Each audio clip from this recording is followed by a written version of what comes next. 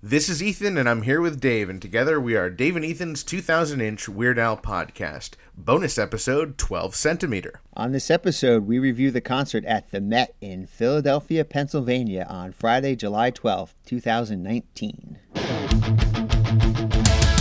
It's Dave and Ethan's 2000-inch Weird Al podcast. It's a podcast about Weird Al. It's Dave and Ethan's 2000-inch Weird Al podcast. Seriously, the whole podcast is about Weird Dave Al. and Ethan's 2000-inch Weird Al podcast. You don't have to listen, but we're glad you are. Dave and Ethan's 2000-inch Weird Al podcast.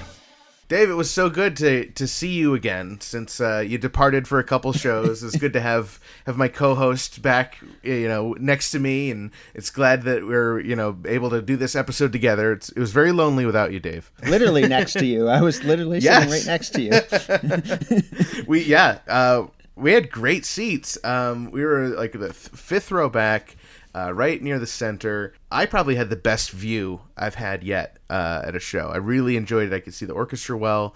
I could see Al and the band really well. And the seats were really comfortable. Yeah, I agree. It was a great venue, everything. We're going to get to that in a couple minutes, because before we went to the venue... Yes. I got to tell you something. Okay. There's no shows in New Jersey this year, so I don't know whether... I'm closer to New York City, but this kind of almost felt like a hometown show to me because of... even though it took me, 3 hours to get there. Well, here's the thing is, I knew I took the day off of work, so I knew I had a lot of time to actually get there. So I took a scenic route.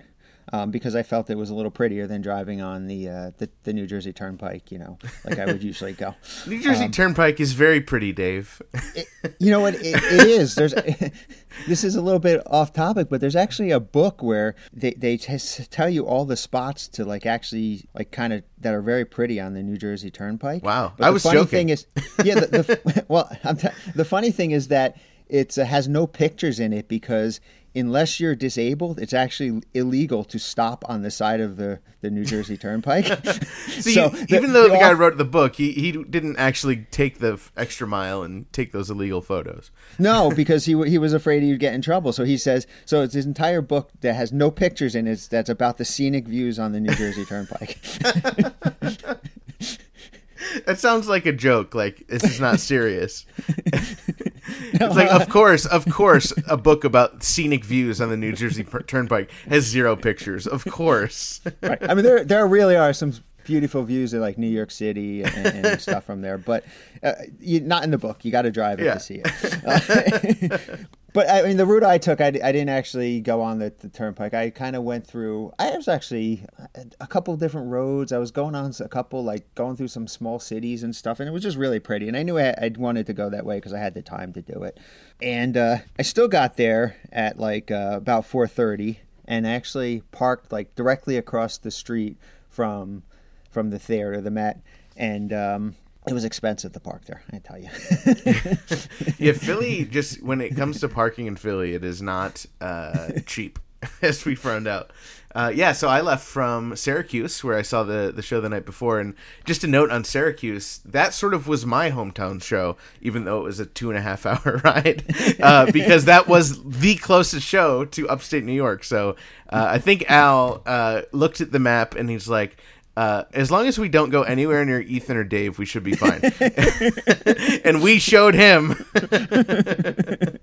So I hit a lot of traffic nearing Philadelphia, so I didn't get in until closer to 5:15. And by the time I checked in, oh my God, the hotel is it's a great location, a great hotel. But I get there, and I'm kind of in a rush because we had dinner plans at 5:30. And I knew I was already going to be late, and I get there, and there's there's 3 elevators, and I try to run into one, and it starts to close, and these people don't even help, and I'm like, they didn't even stop to help me get in the elevator. But as the door was closing, they're like, you have to push the button on the outside, and I didn't know what that meant, so I just went into the next elevator that opened up, and I get in, and the door closes. And there's literally no buttons inside the elevator to push for your floor. So I'm like, where am I going? I'm in this elevator. It's like a Wonka elevator. I don't know what's happening. And it just goes up and it just stops on a random floor. And so I just get off and I'm like, how do I get to my floor? So it took me a little bit to figure out, but they had these electric keypads and you typed in a number and then it popped up and told you which elevator to go to. So it was like this whole like super advanced system. But if you're in a rush, like trying to get into you don't think like, oh, I need to read instructions and follow this new process. You just think I'm going to run into the open elevator and just get to my room. But eventually I figured it out, luckily. And in the throes of confusion, I forgot my my stickers to bring for the concert that night, unfortunately. But then I was able to, not too late, meet you and the other fans this cool restaurant near the venue. I think you got to blame Frank for not telling you about that newfangled elevator. Totally. It was totally Frank's fault. I've actually been in elevators like those before, and they are a little confusing the first couple of times you use them. You're like, wait, what? It's like, it says, go to this elevator, you get in it, and then you're like, okay. I'm used to pressing a button, but I'm not. Like, is it that hard to just not, just put the buttons in there too? Like, I understand, you have this fancy thing, but just give us the buttons. Even if they don't do anything, just put buttons in there. So you can press something, you can do something on the ride up. Yeah, so like I said, when I got there, Mike Minnick was actually already at the venue, and so I got to hang out with Mike for a good hour. I mean, we basically went right to the restaurant, and we're like, we know we're early, but can you seat us so we're not standing outside in the hot? Right. Right. And they were really friendly at the restaurant was called Flambeau Mediterranean or something. Oh, I thought like it was Flambeau. Oh, Flambeau. Well, I don't know. Flambo. I decided to pronounce it as Flambeau. Maybe it's Flambeau. I don't know. But it was funny because while Mike and I were sitting there, we were at this big table, and we were the only two people in the whole restaurant. But people started coming in, and they were like, do you have reservations? And the people were like, no. And the guy's like, actually, we're kind of sold out.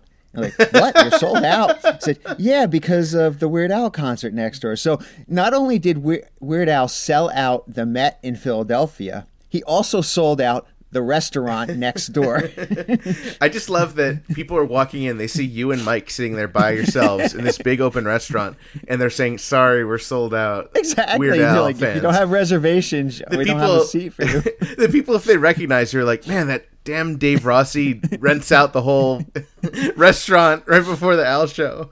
Right. Mike and I were sitting there for a while, and it was, then they started lowering the lights and putting on candles. I'm going, oh, this is like turning into a romantic dinner with just me and Mike in this whole restaurant. And and then finally, Dana showed up and rescued us from. Yeah. I had never met them before. I was excited. I know they listened to our podcast, so it was cool. And then I don't know that I know everyone else who was there. I know Mary Alicia was there. Yeah, Dana, Mary, and then they brought a whole bunch of their friends from Philadelphia were there too. Well, so they were awesome. Yeah, yeah, and the restaurant filled up pretty quickly, right around 5:30 when we were supposed to be there, and it was good food. I enjoyed it. Yeah, I got like a vegetable chow mein sort of thing, and it was great. Yeah, and you didn't get a salad, but the salad was good. That's true. The Caribbean salad. Yeah, we had to like pre-order our food because we were such a large group. Dave ordered a Caribbean salad, and I wanted one, but I did not get one. I was fine though. I was fine. Actually, it was plenty of food, and it was definitely. I mean, if you're going to the Met, it's right next door, almost right next door. Yeah, and the food's really good. It wasn't that expensive, and just remember to make reservations. Yeah, especially if Weird Al sells out next door, then you're gonna want reservations. I love that he sold out not only the Met but also the restaurant next door. Yeah.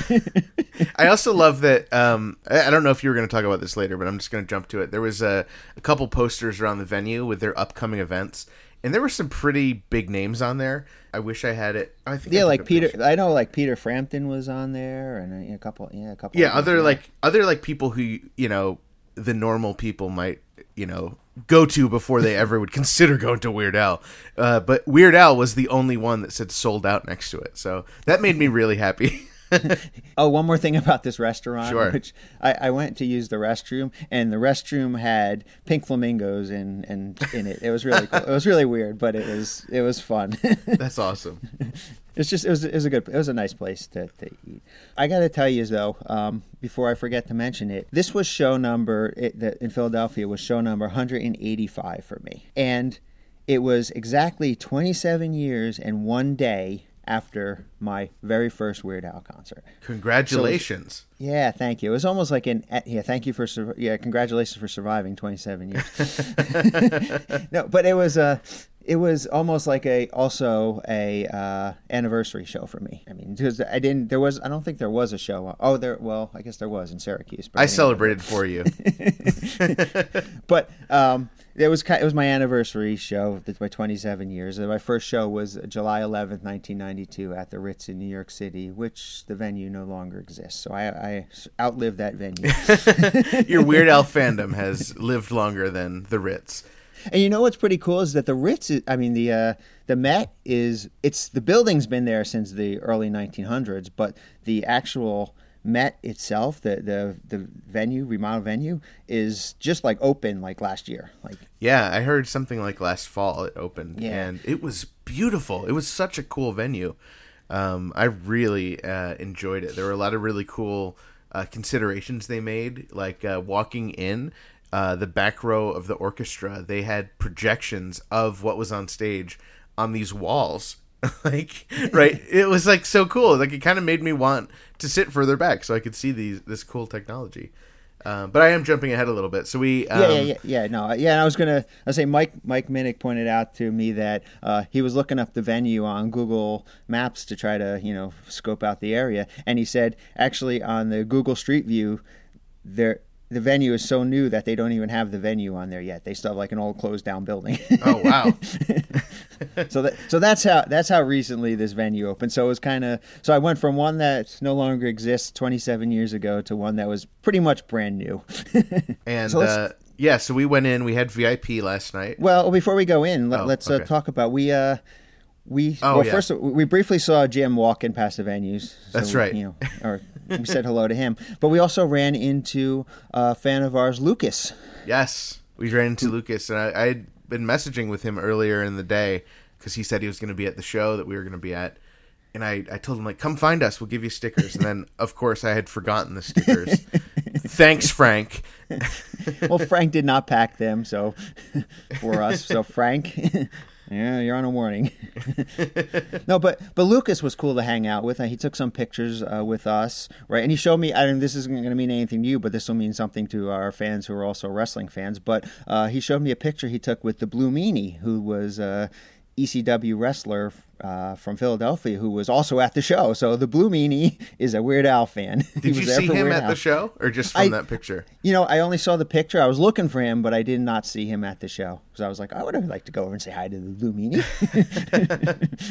Yeah, you're right. It means nothing to me, but I'm glad that you guys enjoyed that. So yeah, we had VIP. So we're hanging out at the restaurant a little longer than we probably should have. So we didn't actually go in for the stress-free shopping, right? But we did get to go in the VIP entrance door, which really was right next to the regular entrance door. But you get in a little faster. You don't have to. Yeah, and we got our posters. Really cool posters. Very cool posters. Of course, the Rocky themed poster with Rocky and a sandwich on I think it was a Kaiser roll, if I remember correctly. Rye Kaiser sandwich. Rye on the Kaiser, right? But Rye or the Kaiser, yeah, I don't know. But do you notice? I don't know how much in depth you looked at the poster, but if you kind of look at the outline of Rocky's head and you look at the outline of the sandwich, they're kind of mirror images of each other. It's really cool. The outlines of the sandwich and Rocky are the same, and it's such a cool poster, a really unique one, and. I'm blanking on his name right now, but the guy who did that one did a couple others this tour that I really like. So cool, yeah. It was cool to see that. Yeah, definitely. A lot of amazing posters on this. Actually, JW told me the other night, and I wish I had this guy's name. If I knew we were going to be talking about this, I would have looked it up. But the guy who did the Philadelphia poster, who had done a couple others, is actually a personal friend of JW's, and they're working on non-Weird Al related projects together as well. So Oh, wow, great. he said that they're working on a cartoon together, so I'm excited to see whatever that ends up being. I don't know any more details than that. But as we went over to the merch stand, we noticed that they have added the in 3D / Stranger Things shirt to the actual merch lineup. And we talked to Marnie, and she said that they literally got the shirts in like 20 minutes before doors opened. But it was amazing. I would love to hear how many they sold in comparison to the other shirts, but I saw a lot of people walking around with those shirts. Yeah, they're really cool looking. I mean, I ordered one online because I didn't realize they were gonna be at the show. I would have waited. I would have loved to have waited and saved a couple bucks on shipping. Yeah, and actually get them in person faster. But right, yeah, and actually be able to wear it that evening. But they're cool. They're cool looking shirts. I really like how they turned out. So so then we're just kind of scoping out the merch, making sure nothing's different. And I saw the USB stick, which they've been selling every show. And I, at this point, hadn't even looked at my merch that I bought at my first show yet, because I was so busy driving around and doing so many things. I literally hadn't even looked at my merch. And I noticed that it was a purple USB stick. And I said, Dave, is it always purple? And your collector alarm went off, and you're like, I don't think the one I have is purple. So based on that, we both bought another USB stick, and then lo and behold, we learned all of them are purple. So now we each have two, and I did plug it in to see if there's anything on it.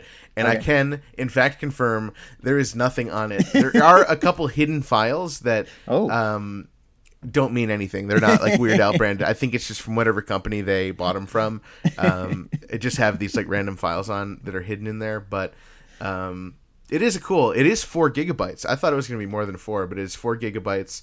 And I already put my pictures with Weird Al that I've taken so far this tour on there. That's a good idea. Yeah, that's a good idea. I like that idea. Yeah, so I'm kind of happy now. I have one that I can play with, and then I have one to keep in the plastic. Yeah. Yeah, see, and that's why you should never trust me when it comes to merchandise. I'm going to tell you to buy it. That's right. You err on the side of just buying it, which I do too. So we can't trust each other. No, but it was ended up being cool. Yeah. We also got to spend some time. We got to see Lucas again in the lobby. He took a picture with my tattoo. Oh, that's right. I'm always cool that I'm like somebody recognizes.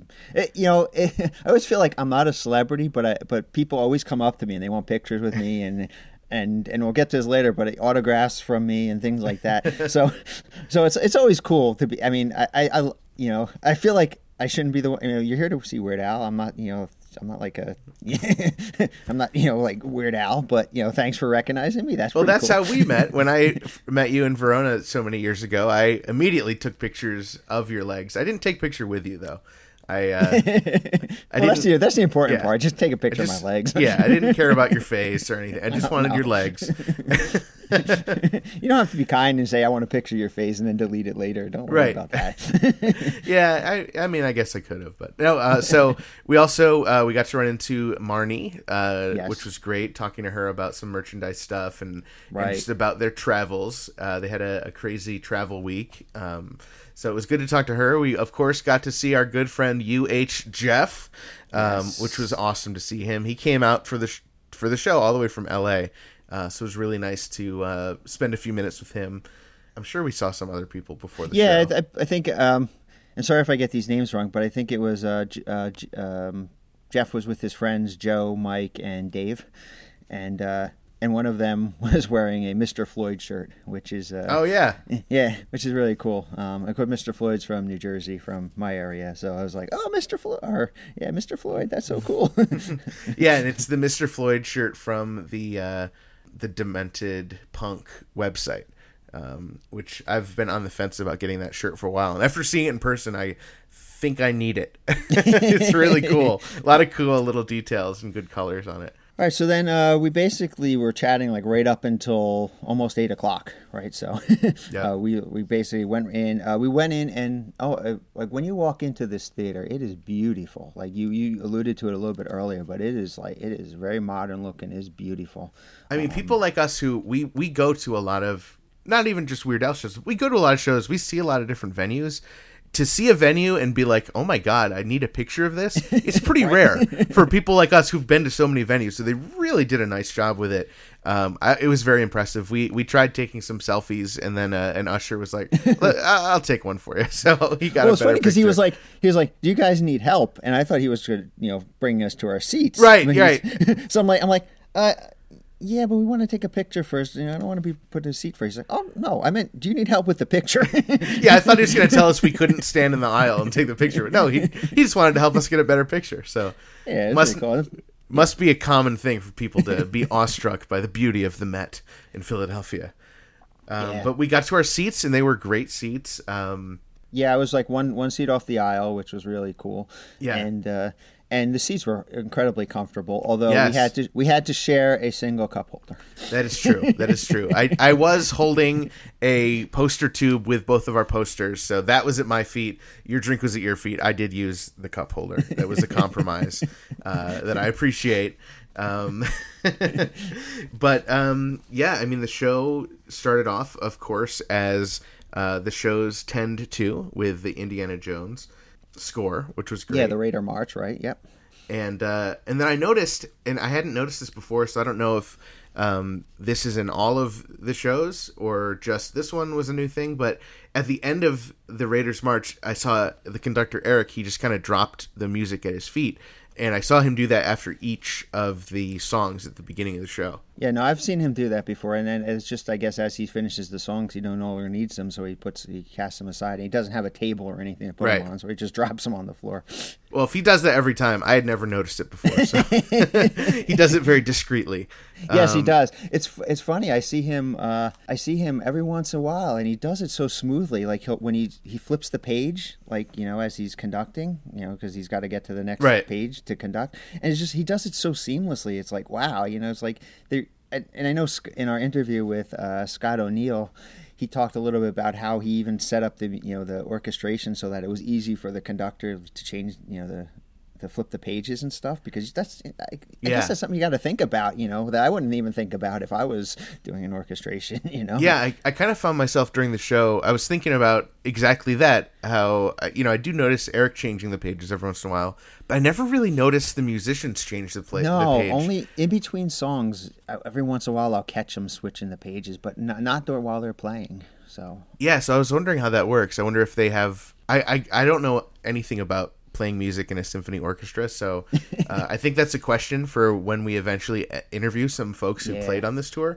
but I would love to know, like, I assume the sheets are different for each person, well, yeah, they would depending be on the instrument, right? Right, you'd only need to know what your instrument was playing and maybe some cues or something, but really, I would think that, I guess they have it set up, or I guess Scott had it set up so that everything could be done on one page for each song or something. Yeah, I'd love to see some of the sheet music outside of the conductor's sheet music, just to kind of see the differences. And I did notice that, I don't know if this is something that was unique to the Philly show, or if this is something that I just hadn't noticed before, but the musicians were sharing sheet music. Yeah, I think they've done that. The two that are sitting next to each other, as long as they're playing the same instrument, would share sheet music. Yeah, and I kind of noticed that too. That they if you're sitting next to somebody, they're kind of angled towards the stand where the music is. So the person who's facing away from Eric as he's doing the conducting has to constantly turn their head right to see Eric. So I mean, they're used to it. They're musicians. They know what they signed up for. Yeah, they're not just finding themselves in this situation. They are professionals who are trained to do that. But okay, so after Raiders March, we got into the Mission Impossible theme, and randomly, like pretty close to the beginning, a single piece of confetti fell down from the ceiling, and it was just so distracting because it's this big open space above them, and it's just this one lone piece of confetti. And I heard a lot of people like pointing at it and laughing about it. And it was not Weird Al confetti. It must have been from another show. It was different shape than the Al standard. Yeah, it was fun. That was actually pretty comical. And I want to point out too that you noted this to me. You thought that one of the people in the orchestra actually looked like Mike Ehrmantraut from Breaking Bad. So I was constantly trying to say, like, when I looked at him, I'm like, yeah, maybe. And then I looked at him a little bit closer, and I'm like, well, he's got a goatee. That's about he's where an the older guy. stops. And, he didn't have much hair, and he had a goatee. I still say he looked like Mike Ehrmantraut. I mean, he certainly looked more like Mike Ehrmantraut than anyone else in the orchestra. So you knew who I was talking about. I'll give you that. Yeah, well, yeah, when you pointed him out to me. It's just So funny. now I'm figuring that that Mike Ehrmantraut is actually in an orchestra in his Right. spare time, besides running this giant Wasn't he from Philly too? I'm trying to remember. Yes, he was. He was originally a police officer in Philly. Perfect. So you know what? Maybe it was Mike Ehrmantraut. Yeah.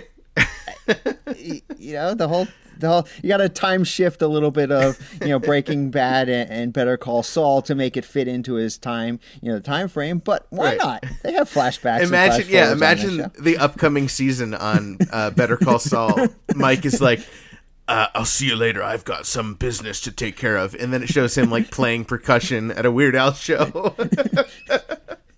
That would be the best. that would be amazing. If anyone's listening that can make that happen, please make. Yeah, that happen. please make that happen. So I don't have much to say about the Superman or Star Wars. No, I mean, parts. other They were than amazing. Other than, again, this venue was not only beautiful, but the sound was amazing in it too. It was probably the best sound I've heard so far. This is my 5th show, and not that the sound was bad at other places, but this one was just like, it was so authentic. I could really, really hear and feel the orchestra and the band without being overwhelmed by either. And I will point out, as I mentioned in the Syracuse Centimeter, they did not play Mission Impossible there, but they were back to playing it tonight. Yes. So I wasn't sure when I heard it. I was like, I wonder if they're cutting it, but it must have just been a something specific to that show that I saw. So they were back to playing Mission Impossible. Superman was great, and Star Wars always gets an amazing reaction.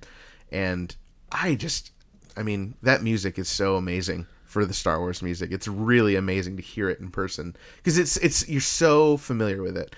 That when you hear it in person, you see people's arms moving and the noises happening. It's just, I know that's how music works, but it's just amazing to me to see that. Yes. So then we had our intermission, and during this intermission, I went over and I actually, because we were supposed to meet Adrian and Ann for dinner, but they got stuck in traffic, so I didn't actually get a chance to say hi to them. So I went over and I talked. They were sitting off way over on Jim's side, almost as far on that side away as you can get. But I did get to go over and talk to them, so that was kind of cool. I got to use the intermission to catch up with Adrian and Ann. And I got to use the intermission to talk to the David Rossi of They Might Be Giants. That's right, Mike Levy. Mike Levy was sitting in the row directly behind us. Yeah, directly behind us. And we met him, I think, at the Paramount Theater last year on the Ill-Advised Vanity Tour. And the first time he ever met Al, he said, "Hi, Al. I am the Dave Rossi of They Might Be Giants fandom." And Al understood what that meant. Of course. So it was cool to see him. The really interesting thing was his brother had a canvas, like a small canvas, custom made of Al from that episode of Drunk History where Al plays Hitler.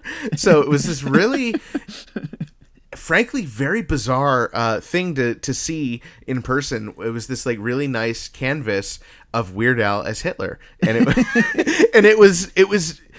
I mean, as a collector, I'm like, I want that, but as a human being, I'm like, I kind of don't want that. It was weird. Right. But... I mean, yeah, it was clear. It was clearly Weird Al in the picture, and not Hitler. Well, at least to us, because we're used to seeing Al all the time. But I feel like if you walked into someone's house and you're not a Weird Al fan and that was hanging there, yeah, you'd be like, why do you have a framed picture of Hitler signed by Weird Al Yankovic? You'd probably leave that house pretty quickly. Yes. We can't be friends anymore. Goodbye. Yep. But it was weird. And I don't think I told you this, Dave. That guy, he did get it signed by Al, and he posted it on Reddit, and he posted the conversation that he had with Al. Give me 1 second. I'll bring it up. It is funny. I wish I knew his brother's name, but he was the brother of the, but it's Mike's brother, right? Yeah. Mike's brother. So, do you have a brother, Dave? I do not have a brother. Okay, so if you had a brother, this would be the Dave Ross's. Anyway, so he goes up to Al at the meet and greet. I'm reading this from Reddit, and Al, amid nervous laughter, goes, "This is so wrong in so many ways." And then the guy goes, "If it makes you feel any better, I'm Jewish." And Al goes, "That actually does make me feel a little better." So, yeah, if you head over to Reddit, the Weird Al subreddit, you can see the signed picture of Al as Hitler. It's so bizarre. Yet I kind of want it, yet I kind of don't want it. Yet I'm happy that... I'm not going to go through the steps to get one. I'm going to put it at that. If someone gifted it to me, I would be thankful. I would unfriend them on Facebook, but I would be thankful. All right, so back to the concert. So we had, of course, this concert starts off with Beethoven's Fifth, right into Fun Zone. Yes. And again, I noticed two things I noticed immediately. Again, I noticed Al coming out, and he did that boneless boy dance that he does. Yeah, ever since you pointed that out to me, I've noticed he does that every show. Okay, that I've seen. So I guess that's now part of the show. And the other thing I noticed, which you pointed out on an earlier Centimeter episode, but the first time I've seen it, is that Steve J is wearing headphones. Yes. Yep. Yeah. So Steve, I think, has officially made the switch from the in-ears to the over-the-ears headphones. I saw different explanations of people online who said they talked to Steve, and I overheard Steve talking about it a little bit the other night. But I think the bottom line is he wasn't hearing the bass as well as he needed to in those in-ear headphones, and so this solution works better for him to hear the music. So whatever works for Steve works for me, because I want to hear the best show possible. Yeah, no, definitely. He wants us to have the best show possible. So that is good that he's thinking about that. About us, obviously he's a musician. He's a professional musician. He wants to make sure he puts out the best sound that he can. And if he can't hear certain things that he needs to hear, well then he came up with a great solution for it. And it's also great that he's thinking of how the audience is going to hear this. He's like, it does impact a few things in the show, and luckily I didn't see that in Philly, but in Syracuse, his hat during Amish Paradise fell off because of the extra bit with the headphones on his head. So I think they're working around that, and maybe it was put on differently for Philly. It was, and I noted that, and I guess I'll mention it now. But for Philly, when he put on his hat, and then he put the headphones over the hat, so the little brim to the hat was kind of pushed up through the headphones. Oh yeah, okay, I did notice that. So he did come up with a solution to that, is that he's an Amish guy wearing headphones. And I did notice as the backup singers were coming out, Scotty was like a little bit late. Like, it was kind of funny. She kind of like ran out after Lisa and Monique. But yeah, Fun Zone was great. I mean, like I said, having really spectacular sound really just added to Fun Zone. It was amazing to hear every little piece. I feel like I heard little parts that I hadn't heard before, so I really enjoyed that. And Al had his sparkly shoes back on again. Yes. Very important. For those of you keeping track on the spreadsheet of what shoes Al is wearing, he had his sparkly shoes on tonight. Yeah, and I guess I haven't necessarily mentioned that in my individual centimeters, but I think all 5 shows I've seen so far, he's had those sparkly shoes. So spreadsheet makers, you feel free to add all those. I'll confirm that right now. All right, so then the medley. All right, so I Lost on Jeopardy, I Love Rocky Road, and Like a Surgeon. And this medley sounds so amazing to me. I was like, you know what? That, I don't know. I might change my mind later, but that might be my favorite song of the evening. Really? At the Philly show, yeah.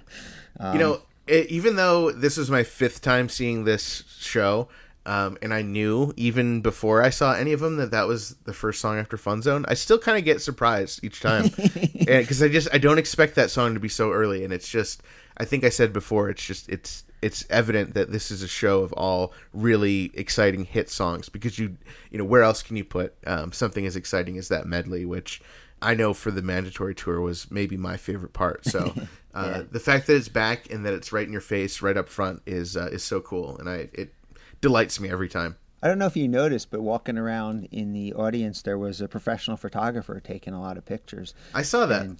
And if you actually go to Al's Instagram account, you can actually, he posted a few of them on his Instagram account, and they really came out nice. And you can kind of really see the beauty of the theater in a few of them. So it's... I haven't gone... I did notice he posted those, but I haven't done any research. The guy taking him kind of looked like the guy who walks around with the camera when Al comes out in the audience, so I wasn't sure if that was one of the crew guys who travels with them. But maybe I didn't notice who it was, but I did notice there was a guy going around taking professional pictures. So if you want to get some, and he took some really nice ones of Al and the band in the theater and everything. So if you want to just feel like you're at the show, you can go look that up on Al's Instagram. I don't know if Al posted the one that Jim posted on his social media, but the one Jim posted was amazing. It was from Tacky, and you can just see during Tacky there's so many different colors of lights on the audience. It was just beautiful shot. So definitely look for that on Jim's social media. And then this part, Al said that Philadelphia is known for a bunch of things. He said the great American city of Philadelphia is known for many things, such as cream cheese, cheesesteak, and a bunch of other cheese-related things. Yeah, exactly. I don't know how you put it any better than that. The whole revolution thing, the whole Liberty Bell, all that. Yes, cheese. Cheese-related things. So I know everyone is wondering. I did not hear the horn tonight. or at the Philly show. I was listening for it, and so far I've only heard it at the Syracuse show. And you're talking about the biggest ball of twine in Minnesota. Yeah, right? The car horn. Yeah. Right. Did you hear it at Philly? I did not hear it, but again, I wasn't really listening for it. I was actually overwhelmed by the sheer immensity. The beautiful lighting on this one. Like the stage was fogged up, and it was really, the lights were reflecting off the fog, and it was just really looked beautiful on stage for this one. And again, it's a beautiful song. And the other thing I kind of noted was that Steve was hanging out by Ruben for a big portion of this song. Well, I saw him, like, at one point, he was just face-to-face with Ruben with his back to the audience. So right. It's kind of fun seeing Steve wander around, and he tends to do that a lot during these shows, especially on songs where he doesn't have to sing any backups. So it was... yeah, that was fun. And I also noticed as Al kind of sings the song, he walks around the stage quite a bit. He'll pace from side to side as he's singing. And all of the backup singers, they tend to watch Al as he goes. So, like, they don't just stand there singing forward. They watch Al as he moves around the stage. So I thought that was kind of cool. And I feel like if I was on stage, I would also be staring at Al. So they made the right choice. I mean, we're all sitting in the audience watching Al, so you might as well, if you're on stage, watch Al too.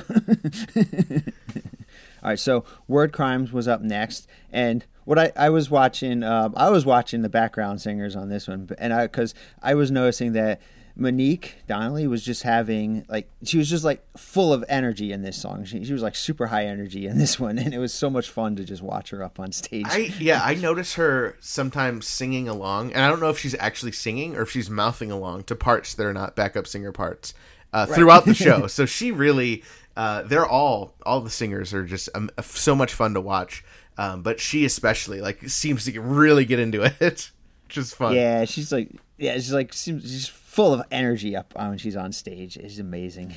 And for anyone who follows the adventures of the Little Al Instagram account, Monique is the one behind that. Ooh, nice tidbit. Nice tidbit. So then we went to One More Minute, which is, it's always great to get, either show, whether you get One More Minute or You Don't Love Me Anymore. They're both, I wish they were both in the shows because they both are, they have favorite elements for me. And I love in One More Minute, of course, when he goes down into the audience. And not too far from us was a staircase. So I was thinking, oh man, he's coming out on our side. But as it turns out, there were staircases on either side of the stage. So he did come down the other side and almost immediately sat right in the lap of our friend. Yeah. So we haven't talked about, I don't think we've talked about this on the podcast yet, but the person you've seen of course, if you've seen the picture of that was drawn of both Ethan and myself that we use on all of our social media. There actually, if you've got a sticker from us, it's on the sticker, and one of our absolute favorite artists in the world, Kelly Phillips, drew that artwork for us. And Kelly was at the show tonight. In the front row. She was sitting in the front row. I didn't even, I get so excited just watching Al. I don't really even watch the people in the audience. But afterwards, I see her and she has the scarf wrapped around her. And I'm like, oh my God, you're the one Al sat on the lap of. Immediately. Yeah, so Al immediately went and sat on her lap and gave her a purple scarf, and she's was thrilled about it, of course. But it was really cool to get to see, somebody that we really know well, get a scarf sitting in the front row. Totally. That was really cool. Yeah, and we did interview her already, but it hasn't been posted yet, so you'll get to hear her on a future episode. She has done so many great Weird Al related things, and she even gave us some inside info on some other Weird Al related things she's working on. So I look forward for people to hear that, as we can't give any spoilers right now. And then the other thing I noticed today was Al also gave away the fork again. He did. I've seen every time since I've seen the show, he has given away the fork. So. As far as I know, that's every show now. Well, he didn't do it in the shows in Florida that I was at, but maybe they've since upped the fork budget, so he can now give away a fork at every show, it appears. So hey, there's something for the collectors. You can get a scarf, you can get a fork, and of course you can get the boxers. Yeah, I always love the boxers, and he threw it right to. He seemed like he was deliberate who he threw it to. This woman in the front row with her daughter, and I thought that was funny. I've actually never seen the boxers up close, so I'm curious to see them. Are they? Because my understanding on the scarves is they look like they're hand sewed. So my thought is that the props and costumes crew member sews them individually to make them, so they're not out there buying scarves.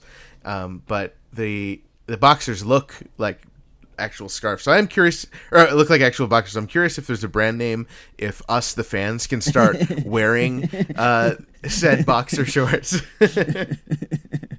Heart boxers. I'm sure that there are boxers out there with hearts on them. Yeah, but I want the exact one. So if anyone was lucky enough to receive boxer shorts, let us know. I'd love to know more about them. Actually, Jackie has a pair of shorts that she got from Jackie. Her sister-in-law got them and then gave them to Jackie, and but they're not the heart boxers. They're actually silk boxers. Oh, okay. I can't answer that question for you because the pair of underwear that I have in this house that are not mine or Jackie's do not have hearts on them, and were not given to us by Weird Al. Okay. So after One More Minute, we got, of course, the fan favorite showstopper drum solo. Rolling right into Jurassic Park, of course. And I'll let you say anything you want to say about Jurassic Park, and I will save the color of the liquid for after whatever you have to say, because I know that the audience who listens to our podcast, they're on the edge of their seats. the guys who do the spreadsheet, they cannot wait to hear what color drink Al drank. But I'll let you say anything you need to say about Jurassic Park just to build up suspense. Sure. Actually, again, this is a beautiful song. I love hearing it in concert. But the one thing I noticed, which I don't know if I noticed it before, but it makes sense it would be there the whole time, is that on the back of Al's phone, because of course he sits down and one of his bits after he drinks his liquid that you're going to tell us about later, he picks up his phone and he I'm assuming he's pretending, or maybe he's checking, see if I'm live tweeting or something. But he's got a pop socket on the back of his phone. Is it a pop socket? So I was because I noticed there was a round thing, and I don't know if it was a pop socket or not, but my impression is it looked like it was flat, and I think it's one of those metal discs. So when you're in the car, you can have these kind of phone holders that are magnets, and you just stick the phone to it. So that's what I thought it was, but it could be a pop socket too. Okay, so it looked round, so it looked circular to me around. Yeah. So I don't know. So maybe that's that's the question. Is it a pop socket? And if it is a pop socket, is it the one that he's selling at the merchandise stand? If anyone has a good picture of that, let us know. Yeah, so I'm gonna be looking for that one and report back on future Centimeter episodes if I can tell what that is, and if it actually is his own pop socket, or if it's a different pop socket, or if it's just a metal. Do you think it's Al's actual phone, or do you think it's Hawkeye's phone, or a prop phone? What do you think? I don't know. I mean, it could be. Why would it not be Al's phone? I mean, I don't know if I was Al, I don't know if I'd want my phone floating around backstage. I mean, he kind of holds it up as if he's looking in the mirror, so it could be an old phone. It could be a prop phone. That's an interesting thing that we should remember to ask someone. Yeah, I'm going to remember to ask Al next time I see him. All right. Good call. And we'll report back on that one. All right, so I've been waiting. I've been patient. What color liquid did I have? So, again, and maybe I just hadn't noticed it before, but this was, I think, the third show in a row that I noticed that it came out in a glass that had flowers painted on the outside.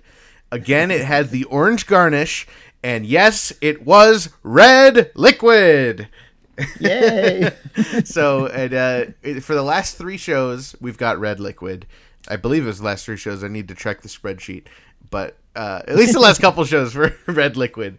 And I'd love to know, is that actual juice? What is Al drinking on these stage? What determines the color? We have so many questions. I hope someone who does that, Al's drink, will hear the podcast and then start really mixing it up for us and giving us crazy colors. Maybe it's a Yankerito. That's true. That is something I hadn't considered. It could be a Yankerito, which you'll learn more about in our interview with David Bowe. All right, so this was kind of a funny moment. Somebody in the audience yelled out, "I love you, Al." So he goes, "I love you too, sir." Yeah, I love that. And then we went into Don't Download This Song. That's right. We got the standard Recording Industry Association of America intro there. Yeah, I don't know if you've ever... So this is not related to the concert at all, but there's a version of this song that Al put out back because for MTV that actually has all the file sharing sites bleeped out. Oh, I've heard about that.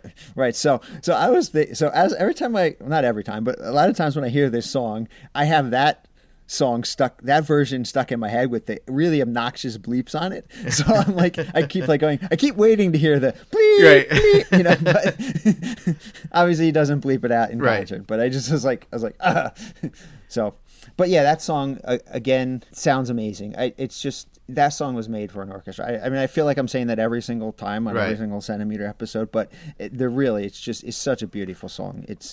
If you're going to a concert, you just definitely you're gonna get lost in that song. What I was thinking about during Don't Download This Song at the Philly show was how Al, he released it as kind of promotion as a free download on his website. Yeah, well, Don't Download This Song actually, and I don't think it exists anymore, but it had its own website. Okay.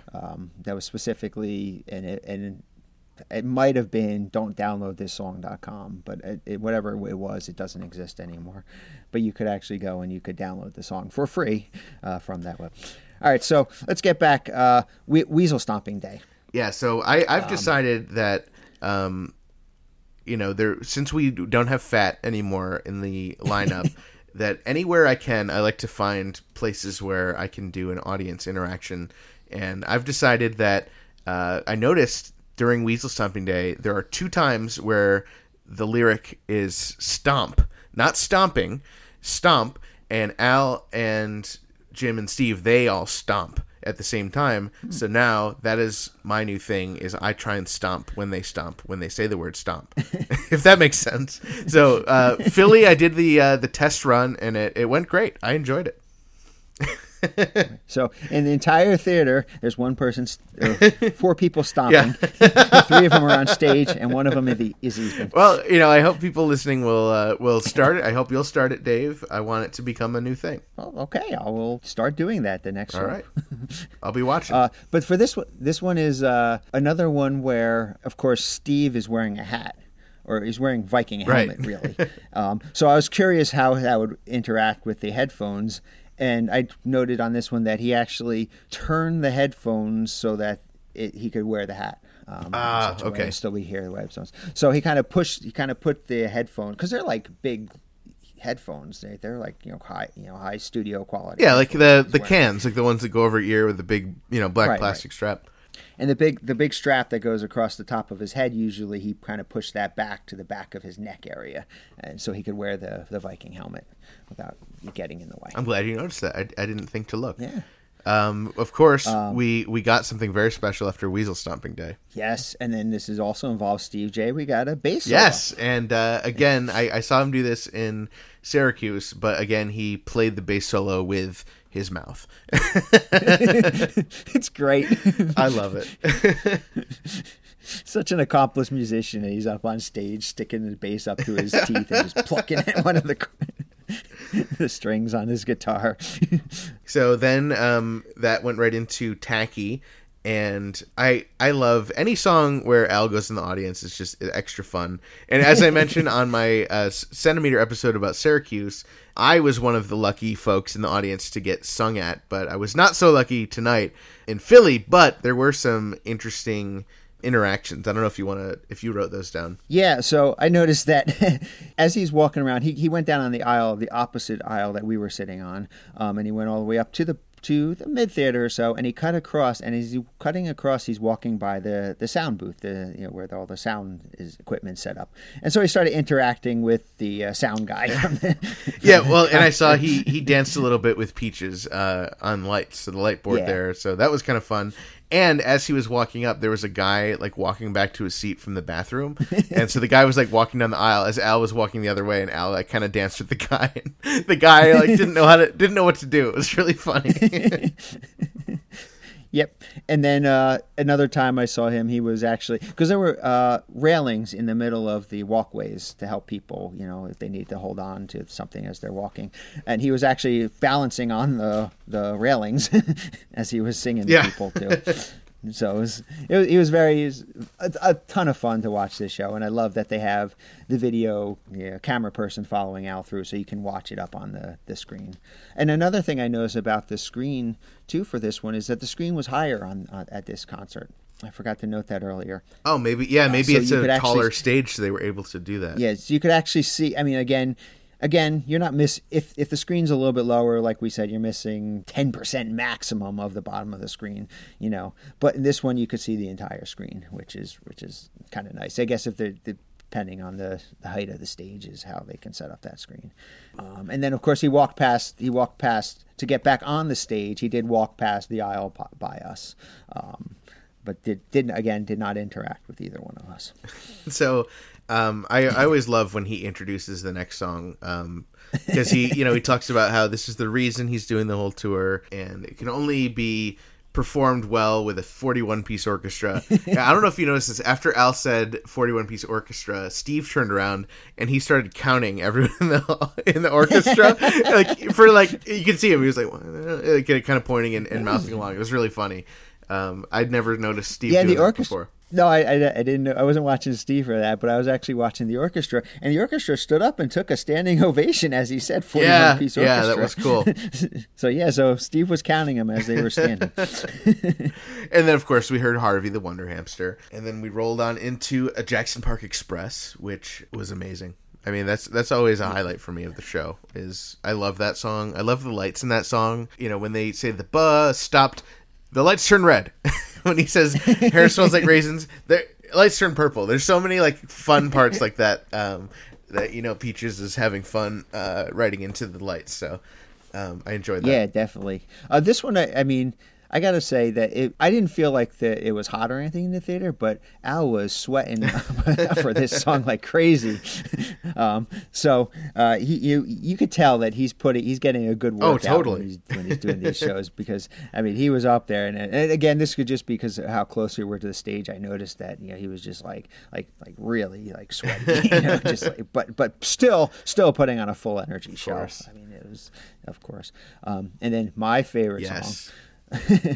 All time, Smells Like Nirvana. Yeah, I mean, it definitely steals the show in a way each time. It's just, it's so good, and the cheerleaders, you know, or I mean, I guess the backup singers, Al's gals, dressed up like the cheerleaders, and you know, they're not their regular smiling selves. They kind of have scowls on their face, which is just, it's just all perfect. Everything about it. Everyone's in costume.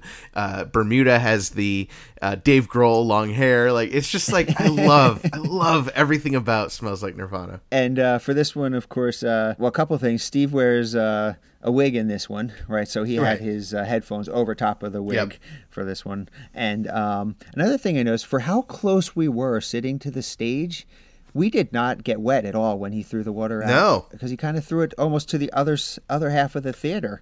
They kind of focused on that side for whatever reason. I noticed that in Syracuse too. That the Steve side of the audience was the ones who got the most wet. And it was funny because I talk about in the Syracuse Centimeter, I found the cup after the show, and so before the show we were talking to Mike Minnick, and you know, he's like, "Oh, I'd love to get one of the cups one time." And when Al threw the cup, it literally hit the guy to the direct right of Mike. It hit him on the head, it bounced over, and I think someone else grabbed it, but he was so close. Yeah, Mike was sitting pretty close, maybe second. I think it was second like row, dead center, and so we could see Mike from where we were sitting, and it came very close to Mike. I was hoping and for him. We actually did run into the gentleman who did get the cup while we were waiting in line at the VIP party. Oh, that's right. We did Oh, see. and didn't he say he was at some wrestling event and he caught something else? Something about like he caught pancakes or something. Oh, that's right. Yes. Another wrestling reference you won't get.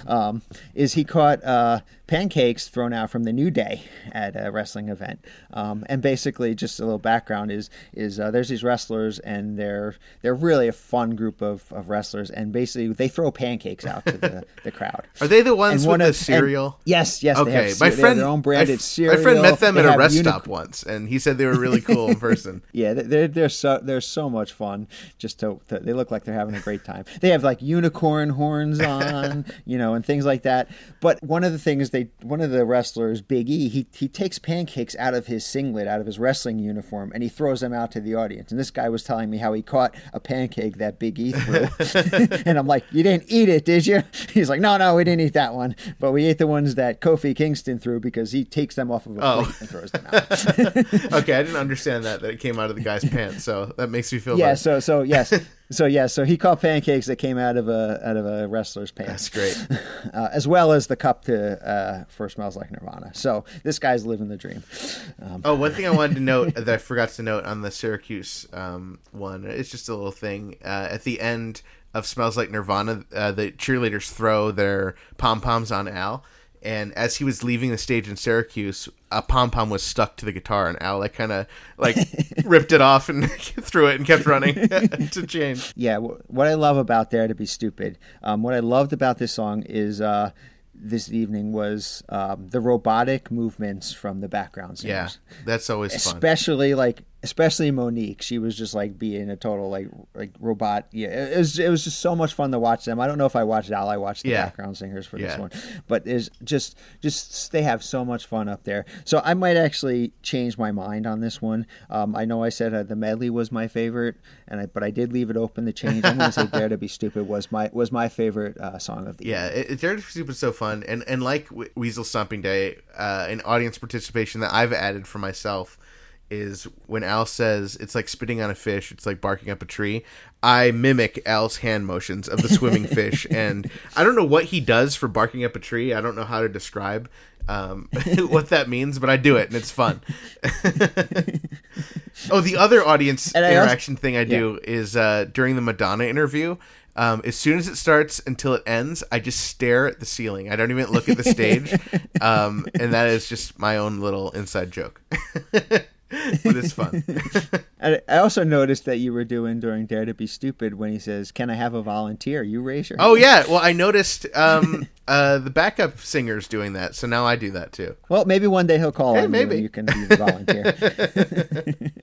Again, I get a lot of flack. I still get a lot of flack at home for not putting Dare to Be Stupid on our top 5. Or on your top 5. It was my number 1, Dave. My top 5 songs from the album Dare to Be Stupid. But I always like that song. I do like that song. And the more I'm seeing it live, the more it's moving up on my list. Yeah. Oh, totally. So it's definitely growing. It was a great song. I loved it. It's growing. Your love for it is growing even more. Yeah. Yes. So then we got White and Nerdy, and I don't know if I ever noticed this tour, but Al's bling. Have you noticed what his bling is? In the past, I've noticed it was like a check mark or something. Is it still it's still a check mark? And I'm trying to just figure out what the reference there is. Yeah, it's a white check mark with a red round background, and it's funny. I don't know how I didn't really notice it before. In Amish Paradise. Now, this being we're not terribly close to Lancaster, but we're a lot closer to Lancaster than any of the other shows on the tour. So, Amish Paradise, of course, and being in Pennsylvania, got a huge ovation. Yeah. And another just amazing song. It's so hard for me to pick my favorite because Amish Paradise is one of my all-time favorite Al songs in general, so it's tough not to always pick that one as my favorite of the night. But one thing I noticed the last 2 shows, Syracuse and Toronto, at the end of Amish Paradise, or maybe at the end of The Vamp, Steve takes off his hat and puts it on Scotty as they walk out. But he kept his hat on tonight at that show. Yeah, and again, he's wearing a hat for this one, and he had the headphones over top of the hat. So it was kind of the brim to the hat was pushed up a little bit. As I mentioned, and I forgot to mention during Dare to Be Stupid, of course, Steve's wearing a hat as well, and he had the headphones on still for that. And I think he had the hat over top of the headphones for that. Yeah, the Devo hat. Our spreadsheet is just colors of beverages and Steve's fashion choices. Oh well, of course, the Rube Emperor comes out and. It does his clapping thing. Well, yeah, and he did what he does, half of the theater clap, the other half of the theater clap. He also kind of pointed, and he does this too, but he points to the orchestra and he tries to get them to clap, and they never clap along, so he just dismisses them. Yeah, so we did get quite a lineup for the Saga Begins today of 501st members. Again, another one for the spreadsheet. There's a lot of spreadsheets for this. So we had a Jawa. 3 stormtroopers, Darth Vader, 3 stormtroopers, and another Jawa. And the Jawa on Jim's side had red eyes, and the Jawa on Steve's side had yellow eyes. I don't know if you wrote that down, but I did. I didn't know that there were different brands of or different species of. Yeah, Jawa I don't know. Like that, with different I don't know eyes. what was accurate or what wasn't, but I noticed that. Actually, I also noticed the second stormtrooper from Jim's side had no gun. Yeah, he didn't have his blaster. I noted that too. And it was funny because when they're doing the dancing, they're holding the blasters and pointing them around, and the stormtrooper was pointing the blasters or his as if he was holding a blaster, an air blaster, air blaster, right? It was also kind of funny too because the Jawas, they don't have any weapons on them, right? So they just kind of hands, and they were kind of pointing as well. So there was a couple people up there doing air blaster dancing. I noticed. So of course, during the song, Al sings "Saga Begins." And I noticed near the end that Steve was just standing in line with all the Star Wars people. So it was like he was between the last trooper and the last Jawa. He was just kind of like literally in line with them. And I thought that was really funny. Well, did you notice too that, of course, Al, every show he puts his head on the stormtrooper on one of their shoulders, right? Did you also notice he went over and he kind of put his head on one of the Jawas that went over by Steve? Yeah. So he, Yeah. you know, sometimes he does, for the Stormtrooper, he'll lean on the one directly to the Steve side of Vader. But the last couple shows, he's been leaning on the one to the Steve side of Vader. And after the show at the VIP, when they came in, Dave, we got a picture with one of the Stormtroopers. I was like, "Hey, which one were you?" Right. And he was the one to the Steve side of Dave, or to the Steve side of Vader. And we told him, like, "Oh, that's usually the one that we see Al sing to." But unfortunately tonight he went to the guy, to your left. So that guy seemed bummed that he did not get sung to, as I would be too. Well, you probably ruined his evening by telling him. That's another one for the spreadsheet. Which Stormtrooper did Al sing to? Oh, there we go. Actually, this Stormtrooper, he was really a good guy. Oh, yeah. He stopped, took pictures with, and we felt bad for him, so we actually took a picture with our head on his shoulder. Yeah, we did. So. I talked to one of the 501st handlers because I noticed in Syracuse, I saw like 7 people get up all at once and leave after White and Nerdy. So I was wondering if like the 501st is in there, and then that's their cue to go get ready. So I asked this handler, and she said that the 501st does not sit in the audience for the show.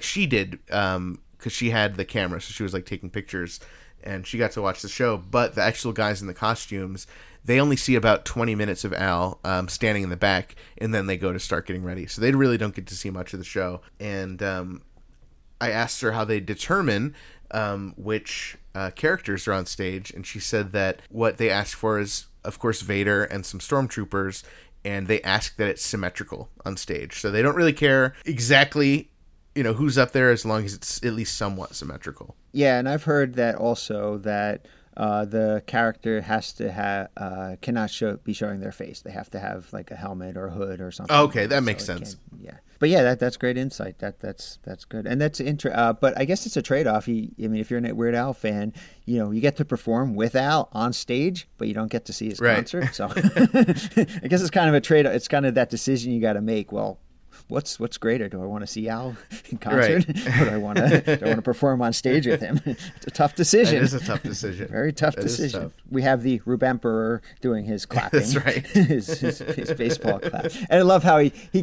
got really mad today for the people who clapped when they weren't supposed to. Well, it was like some shows only a couple people get tricked, but in Philly a lot of people got tripped up and clapped anyway, so that was fun. And then I noticed the last couple shows during Yoda, Al did not go to someone in the audience for that second verse at the end, but he did say it differently tonight. So in Toronto and Syracuse, he said, "Do it better."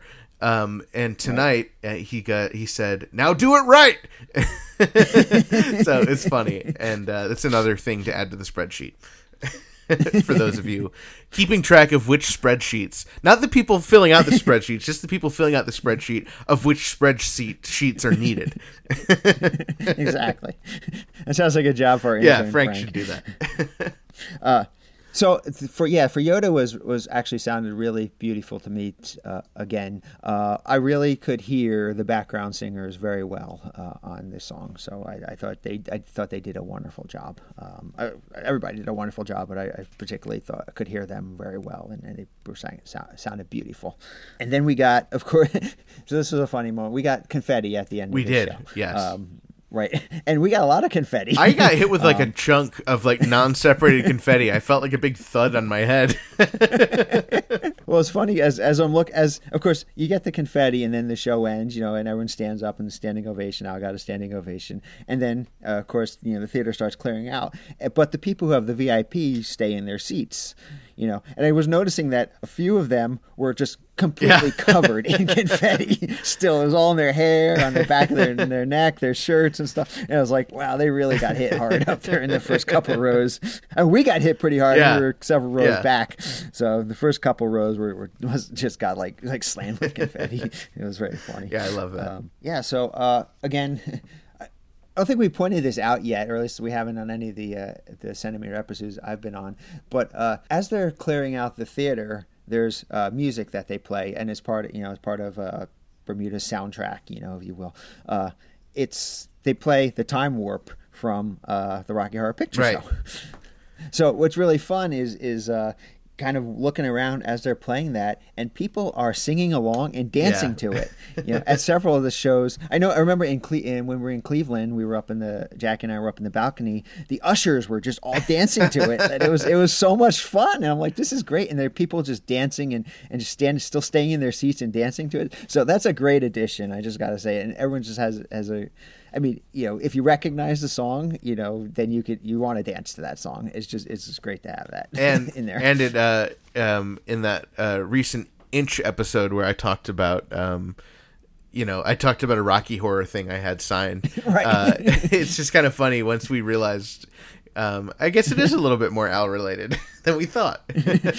Yeah, there's the connection there right it is. there. So afterward, we were waiting around. Ann and Adrian came over again, so we got to talk to them a little bit longer. And then we were they kind of hung around. They didn't have VIP passes.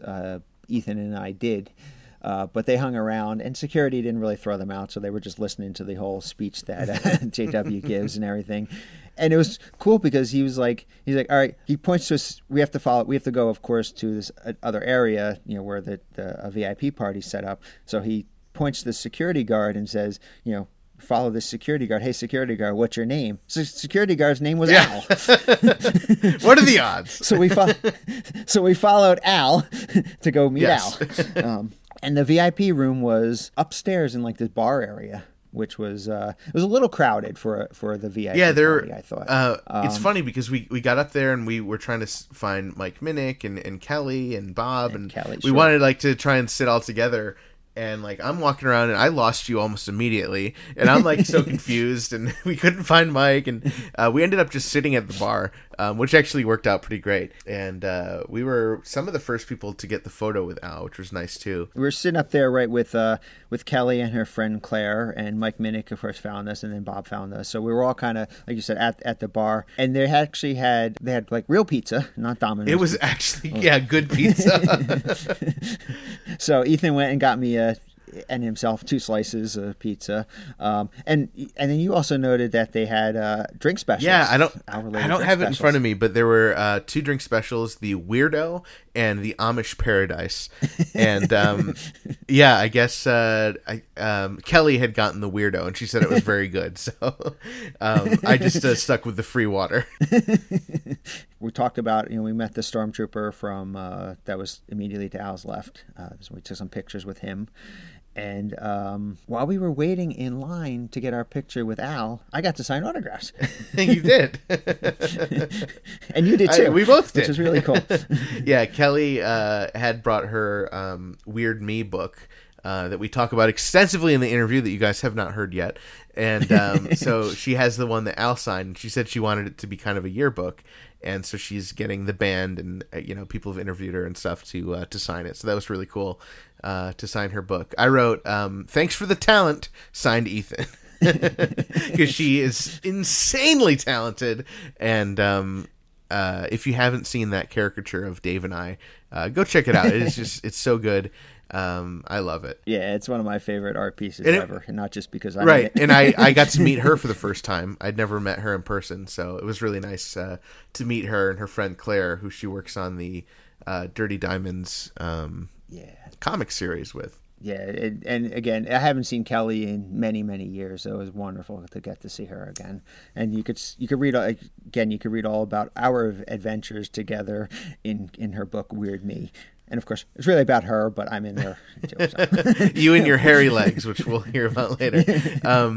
So Dave and I decided to pose together for our picture with Al, and we decided that we would follow the pose from the caricature Kelly wrote. So we kept trying to remember, and I kept having to look, and it turned out amazing. It was such a fun picture.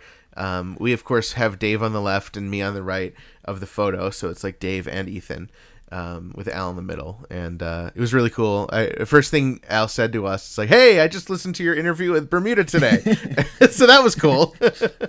What? Okay. So that's always shocking. and so then we got back in line to get. Actually, before that though, Jim showed up at the party, and so we grabbed a picture with him. Of course, also Dave on the left, me on the right. For the collection of Dave and Ethan 2000-inch Weird Al podcast photos, and then we got to meet Al again, of course, for the signature. We got our pictures. Al said to me, he's like, Ethan, I've really been enjoying the podcast you and Dave do. It's really good quality. And I said, Al, I'm glad you like it, but technically you're not the intended audience of the podcast. And he thought that was really funny. Because Al is not the intended audience. But how amazing is it that he actually listens to the podcast? So flattered, and I'm so glad he likes it.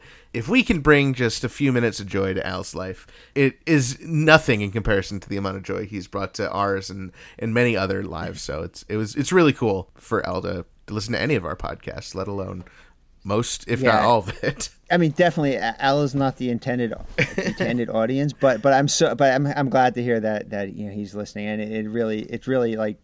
It makes me feel good, that he and the other thing you pointed at or forgot to mention is that Al told us that he would be our guest on our 2000-inch. That's right. Episode. Yeah. So which means we have 10 as we're recording this, we have 10-inch versions out already. So what we're going to be doing over the next couple weeks is releasing 1,990 very, very short inch episodes. So look for those. Yes.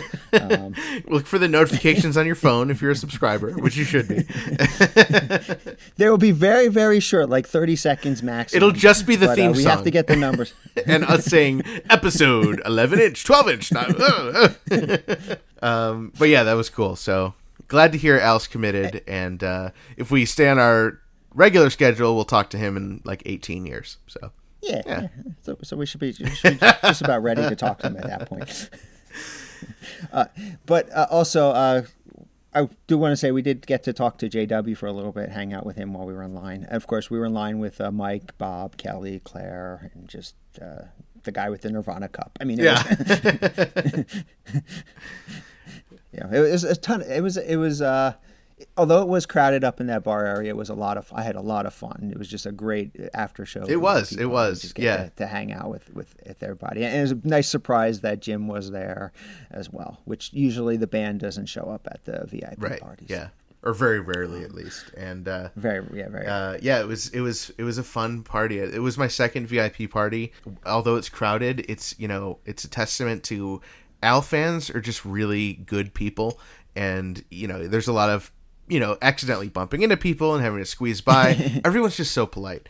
And, I know people talk about like Comic-Cons, like nerds are terrible to have to interact with, but at least Al nerds are an upper class version, and everyone is always so sweet and kind. So it's such a cool, safe environment for people, because it's just everyone is just there and they're happy and they're gonna meet Al, and it's just fun. It's just such a good atmosphere. Yes, Al nerds are the best kind of nerds.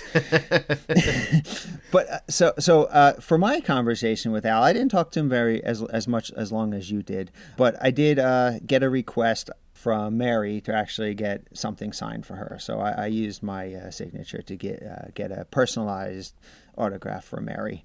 And I was talking, and Al was like, "Well, did she tell you what she wanted?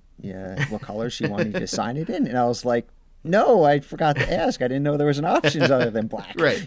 So he's like, "Well, I'll sign her name in gold, and I'll sign my autograph in purple." I'm like, "Sounds great." So then when I gave it to Mary, she was like, "Purple's my favorite color. That's excellent." So good choice, Al. You made Mary's night. He knew. I forgot to mention another thing. I asked Al, I said, "Al, what would be a great deep cut interview for the podcast? Who's a great person we should get?" And Al said, "That's a great question." He thought about it, and he's like, "I'm gonna have to get back to you." He's like, "I know you guys like to find the obscure ones, so I'll think about a really good obscure one for you guys." Yeah, I'm totally looking forward to see what suggestions he comes up with, because this is almost like yes, we're asking people, and we want you, if you know somebody that we should be interviewing for this podcast, and you can put us in touch with that person, please do. You can hit us up at 2000 Inch on Facebook, on Twitter, on social media, or you can email Frank directly, frank@2000inch.com, or you could even call us on our hotline and leave us a voicemail, 347 spatula. and people always are like, "Oh, you should get Al on." Like, "Oh, I hadn't thought about that." But if the guy who was Al's plumber in the 90s, yeah, we want to interview him. Yeah, so it's kind of cool that like if Al comes through on this and gives us some suggestions, it's almost like we're taking almost like Al took a suggestion from Madonna to do like a surgeon. Like, we're taking a suggestion from Al to interview this person. Yeah, we'll see if he comes back with anyone. It'd be really interesting. Even if whoever he comes back with, we have to, right. Even if it's like this is my gardener, Imagine this is my babysitter from when I was like 12, 10 years old. But imagine if they're like, "Nah, I gotta pass." Gotta pass. Imagine it, yeah. It's like, "Al told us that we should interview you for our Al podcast." Like, I don't think so. Gotta pass. We'll have to see. This is going so long, Dave. We should wrap up. I know there's a little bit more to talk about. Well, there's a lot more to talk about. So, of course, after we got to sign with Al, or got Al to sign our stuff, they kind of wanted us out of the VIP area. Of course. So we all kind of went down to the lobby, and Mary was waiting for us in the lobby that entire time. Yeah. Which was cool. And we kind of hung around in the lobby for a little while, probably a lot longer than we should have. Yeah. But it was air conditioned in the lobby, and they were really nice about letting us stay in there for the longest time. We recorded a few reviews with Mary. Yeah, a little audience reaction reviews. Yeah. Mike and a couple other people, and we were really kind of stalling to see if we could see, or at least I could see UHF again, since I was heading home that evening. So I know that Mike and Dana and a few other people left before UHF came, but he did finally come down. Yeah, it was because he had after show, so after show folks don't get to see Al until after everyone from the VIP sees Al. So it took a while, but we eventually got to see him, and I always love seeing UHF. So it was cool to see him and his friends that he brought. And and then they finally did kick us out of the lobby. We were literally the last people left. Really, we were. So they were kind of like, "We got to go home." And it was kind of funny because the one guy came in, and he's like another security guard, in the Met security outfit, and he was kind of like, "Yeah, there's still one car over left in the parking lot." And I'm like, "Is it the red BMW?" He's like, "Yeah." I was like, "That's me."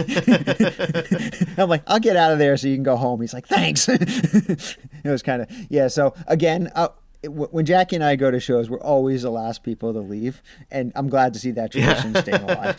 Yeah, it's funny. Like, before we left, we saw the tour buses leave. So like Al left before we left. Right. That's almost always the case when you're hanging out with me. But yeah, that was you went right back to your hotel. I had to drive home, and I took the turnpike, the scenic turnpike. I did not stop and take pictures, but I did get home at 3:05 a.m. Oh, good. Which is late, probably on par for traveling to a Weird Al concert for me. Yeah, what was nice is I got to the next morning. I woke up and I met Jeff and Kelly for brunch, and at this place called Devil's Alley, and it was great. It was great to see them and get to spend a little bit of time with the two of them. And then we met another fan who I bet you know pretty well. Sharon Bailey is the other fan that joined us for brunch. So it was really nice to meet her. She's another classic Al fan with a lot of really cool stories. So it was great to meet her finally. I do want to point out a couple more things that I didn't mention, though. We were hanging out in the lobby area. We were constantly... people were constantly leaving one by one. We did also run into another friend of mine, Mary Kathleen, who also did record another fan reaction, review for us for fan reaction. For we also so I did want to mention that Mary was there hanging. So I wanted to mention one thing about last night, but and so back to at the venue afterwards, when we're waiting around, I saw these two people come out and they had shirts that said "Thank you, Al." And, obviously custom shirts. I was like, hey, tell me about the shirts. What's the story here?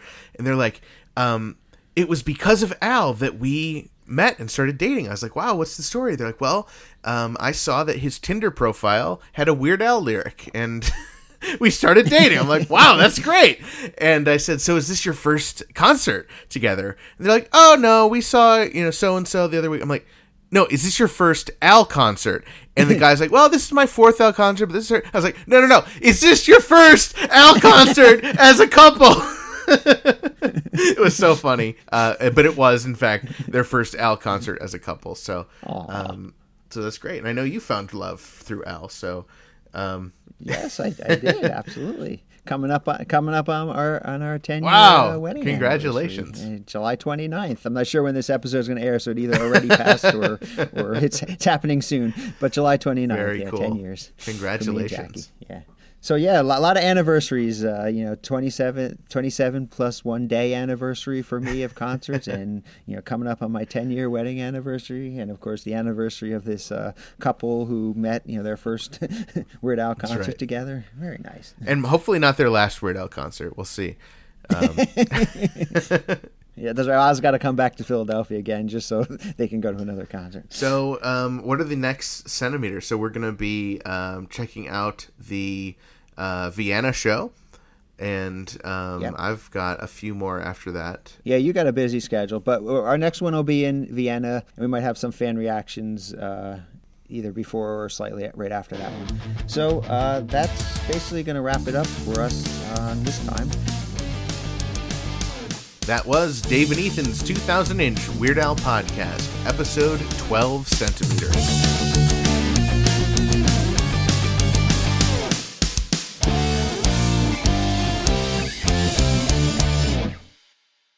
Cream cheese, cheese steak, and a bunch of other cheese-related things.